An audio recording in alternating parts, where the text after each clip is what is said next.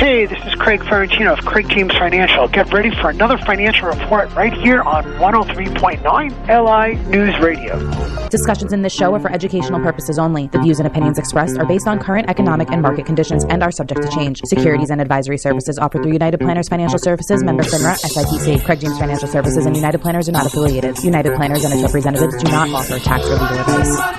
All right, let's not forget that website, craigjamesfinancial.com. It's great info. And you go on the site, pre-register all of the fantastic webinars and events that have come our way. The Dow up nearly 200th close Friday. It's down about nearly 90 or so as we speak. 33,746, your starting point. More fallout from the FTX stuff with Sam Bankman-Fried. And lots of happening, including a return of Bob Iger to Disney. So there you go. Mr. Craig Ferrantino from the great Craig James. Sir, how are you? Oh, yeah, you're right over, you're hovering right over the targets there, things I was going to talk about today. Perfect, Jay. First let's talk about the news, and let's see how we are. Of all the gyrations last week of the Dow Jones Industrial Average, for the week from Monday to Friday, it earned 0.000%. That's it. It's the same. What opened up on Monday closed on Friday. Up, down, great news, bad news, zero. Year to date now, since January 1st, it's still down 7.1%, which has recovered a good amount of its negativity. The S&P 500 year to date, down 16.8%. The tech-heavy NASDAQ, the one that's not recovering, was down 33% just a few weeks ago, now down 28.8 or 29% for the year. The European index down about 18.5%. In terms of oil's was a big winner, big winner for all last year and for this year, up 6.7%. The bigness has shrunk, but it's still up 6.7%. And if you bought bonds and you said, hey, I'm going to put my money in the bond portfolio in my 401k, on average, you're down 13.2%. Looking as actually the bonds look one of the worst places to be so far this year. We'll see how the year ends up. That could recover a little bit before the year is up. We'll figure how that goes, but we're looking at it. Disney stock is surging due to the situations as you suggested. Disney, they made some bad changes. You and I had spoken many times about it. I went and we lightened up our clients' accounts in the Disney there. At the time, it was trading at $138.15 a share. I didn't like the comments. Some of them were sort of politically based. That's not why I bought Disney, and we talked about that. And I think that a lot of investors felt the same way. Today, as of Friday, it was trading at $91, and now it's with this news jumped up to 98 or 99 pre-market. We'll see where that is. But I think they still have some issues. I don't think that's going to change much, but we'll see how. So they bring back Bob Iger, a graduate of New York's own Ithaca College, and he is going to tackle some of the issues at the Wall Street Journal. I'm sorry, at Disney. Now, here's the deal. There was this big dust up, if you recall. Again, when people buy stocks, Jay, they're not buying them for activist purposes.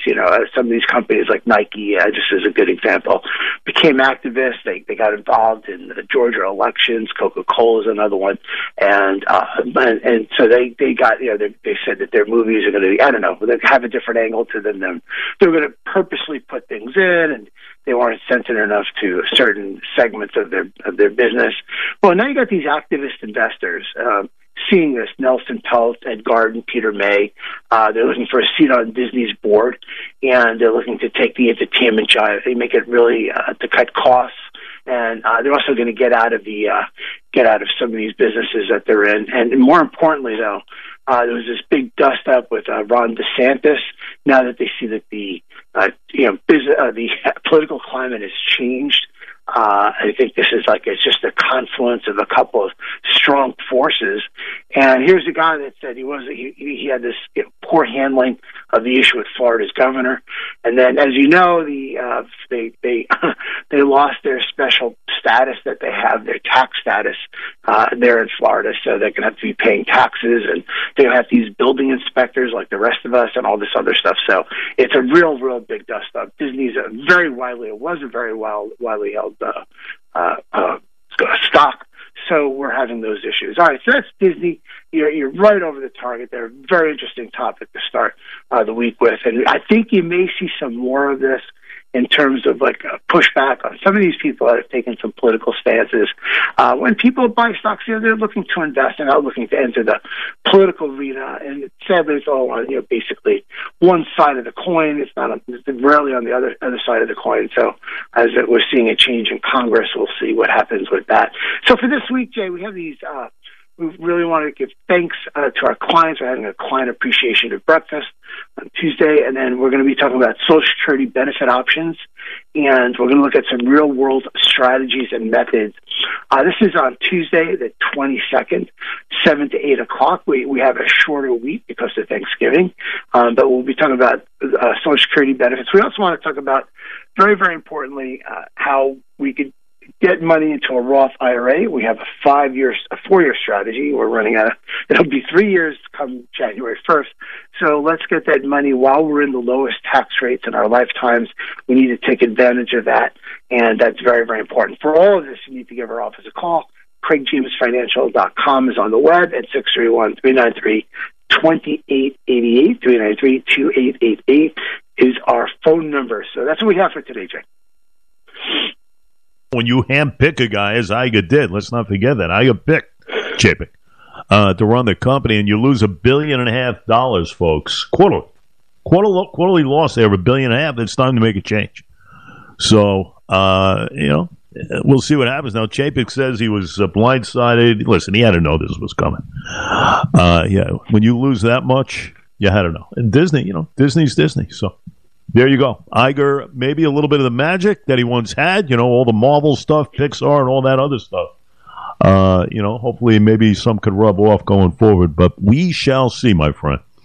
Interesting development there. Lots of happening. We'll keep an eye on things. Yeah. Look forward to having you on tomorrow. How's that? Thank you, Jay. Much appreciated. Have a great morning.